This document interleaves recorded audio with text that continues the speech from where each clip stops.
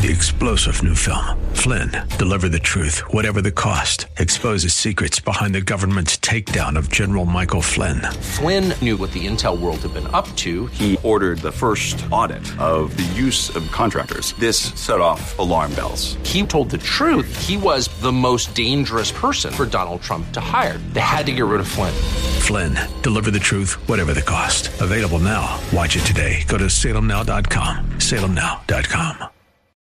It's challenging staying home. Your dog's thinking, yeah, that's why I chew furniture. Good thing you have Rick and Dan to keep you company here on Faith Talk Live. Hey, it's Faith Talk Live. I'm Rick Probst. And I'm Dan Ratcliffe. He's like a shot in the arm, Dr. Gary Lane there, Functional Christianity. Did you like that? Shot in the arm, vaccine. Did you call him a vaccination? I don't know what I am. I'm There's a bad phrase that came to my mind. I don't know why, but yeah, I don't being like stuck with a needle, So anyway. Well, yeah. you on your Facebook, you posted a Far Side cartoon, which I love. I love Far Side. Far Side. Yes. Yeah. And it was about in fact, that's an old cartoon. I think somebody doctored it up, right? No, that was it from years and years ago. Was the vaccine guy was waiting for kids to come around because it was in the days of like chicken pox or swine flu or something in the 70s or 80s or something. But I don't think it was doctored. I think it was an original. It's hilarious. It's the vaccine truck. Yeah, like the ice cream truck. He'd have music playing and the kids would run and it was a vaccine truck. So I could have had the entire country vaccinated in 1 week. I would have trained Amazon truck drivers and delivery people how to give shots. To be like, everybody and his brother's ordering something from Amazon. It's like, here's your package and a shot. And a shot. There you go. So that's smart. Yeah, we could have had it done in a weekend. Hey, that's why Dr. Gary Lane should be the president of the United States. Vote for Gary. Oh my goodness. Yeah. 2024. Yeah. I'm on the board of our homeowners association. Please, that's enough. Oh boy, now how did you get wrangled into that? That's like that's a death wish, isn't it, Dan?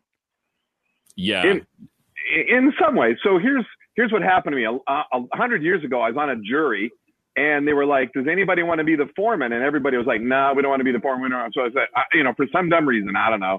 I was like, I'll be the foreman. Well, what happened was then I got called again, and we had another jury, and someone said, has anybody ever been a foreman before? We need a foreman. And it's like, yeah. So it kind of perpetuates. So in my last neighborhood where I lived, I was the president, and we were trying to get some things accomplished. And so this neighborhood, I moved with Allison into her beautiful home, and so they're like, we need people on the board. Anybody been on the board? And someone went, Gary ran one in his neighborhood. So it's like, don't have. It's a lot of fun. It's actually an opportunity for me to share salt and light, or be salt and light to a secular organization, how to be a good neighbor. We had meetings and people get mad and stand up and walk out. And it's like, whoa, step back. Let's calm down. Let's come back to the meeting. We want to resolve this. We don't hate you. And so I was able to be, a little bit like counselor / good neighbor. So it said, be good neighbor. So I'm trying to be a good neighbor. Oh, wow. Thanks for bringing pain. Thanks for bringing Jesus and grace into this whole conversation. When I started Functional Christianity, the whole idea was, how do we actually use Christianity in our everyday life? So if I can't be part of my neighborhood community and volunteer and give some time and get yelled at by people who don't like the way the pool lights are set up or something, it's like, you go for it. So I'm trying to be salt and light, and people. I had a guy the other day say, you're a godsend. And I said, yeah, actually I am. And he was like, what? What? So, and they know my stance. They know that I'm a Christian and that I do counseling, and that keeps some of them away. Yeah, that's good. Someone said, don't try to self-analyze. Don't try to analyze me, psychoanalyze me. And I just looked at him and said, too late. And if you only knew what I was thinking about you. Yeah, exactly. So it's good to be part of your neighborhood. It's good to be part of the community and be a positive influence as a Christian. Yeah. Hey, if you need somebody to run your HOA, we'll pass on Gary's cell phone number and his email. Gary Lane, Functional Christianity, and HOA Pumbaa. there you go. No, I've had a couple of nonprofits. I've had a couple of nonprofits ask me to be on their boards, and it's like, please, Jesus, no, don't make me go, don't ask me to go there. No, we're going to make you our candidate for 2024, Gary. So I'm good with it. Yeah. Running for city limits, Gary Lane in 2024. That's it, city limits. I love it. That's a good one. Hey, we were talking earlier before we went live, and we are live on Facebook Live and on YouTube Live about Father's Day. Father's Day coming up, and you brought up some really great points. Some of it was very funny. We were chuckling about it. But you know what? In the heart of that, I mean, there's a lot of truth in what you said. You want to bring that up again? I forget what I said. Yeah, Father's Day is awesome. It always seems like at church, and maybe this is a challenge to pastors. Mother's Day is always about, how great our moms are, and without moms, where would we be? And Proverbs 31 woman, and she's like this, and that was. That's a beautiful thing. And then Father's Day, it's like, all right, you all are terrible men, and here's 7 ways to get better. And so, like, who wants to go to church on Father's Day and be told they're not good enough? And I think there's a real, I don't know if it comes from society or what, but there seems to be an attack on men, and men don't know how to be dads. They don't know how to be husbands. They don't know how to be fathers. And so it's very compelling to me to send a positive message to fathers to say, hey, you can do this. God, is a father, and you may not have had a great earthly father, but you have an amazing heavenly father, and he loves you and he cares about you. Develop that relationship so that you know how to develop the relationship with your children and even your spouse. So yeah, there's a lot good about fathers, but sometimes people are like, yeah, can't think of anything good right now.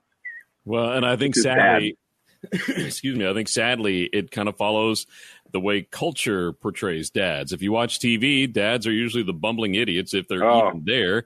They're never, good fathers like you would think of, and that's kind of how we're portrayed and seen, right?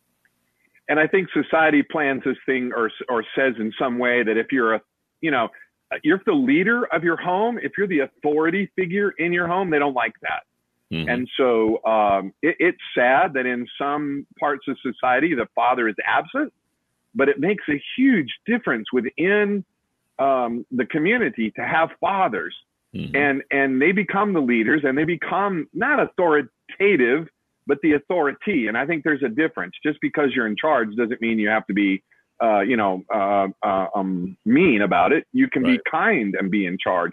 But it's funny when I do family counseling, and it's like, especially premarital, it's like, okay, if it comes down to a hard decision, who's going to manage that? And they're like, well, it'll be 50-50. And I'm like, no, it won't be 50-50. Someone's going to go blue and someone's going to go red. Yeah. Now, how are you going to decide? You can't say purple.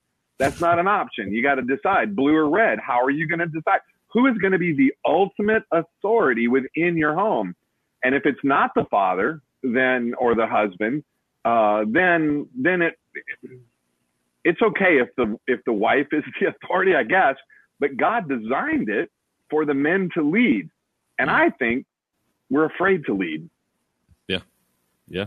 So not to rag on wives, but sometimes our wives are the ones that give us the most grief, and we're afraid in front of our wives to lead, to make choices. Because we're afraid of their disapproval, I think. Mm-hmm. And, in a lot of marriage counseling I see, there's some real tension between the husband and the wife. And a lot of it is the man just doesn't feel like he's enough.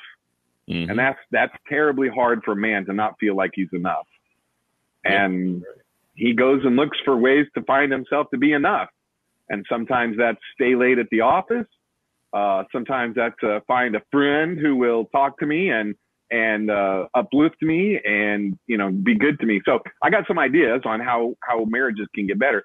But for fathers especially, be in relationship with your children. It's hard when they're doing bad things. It's hard when they're not performing or acting the way you think they should act, but they have to learn. And your job as a father, I think, is to help them learn through their failures, through their mistakes, but never cut them off, never not see them, never be angry to the point where, you know, you're not my family anymore. You're not my kid anymore. It's like, wow, that's sad. So there's a lot to talk about. Well, let's take a break. We'll be right back. I'm Rick Probst. And I'm Dan Ratcliffe. This is Faith Talk Live.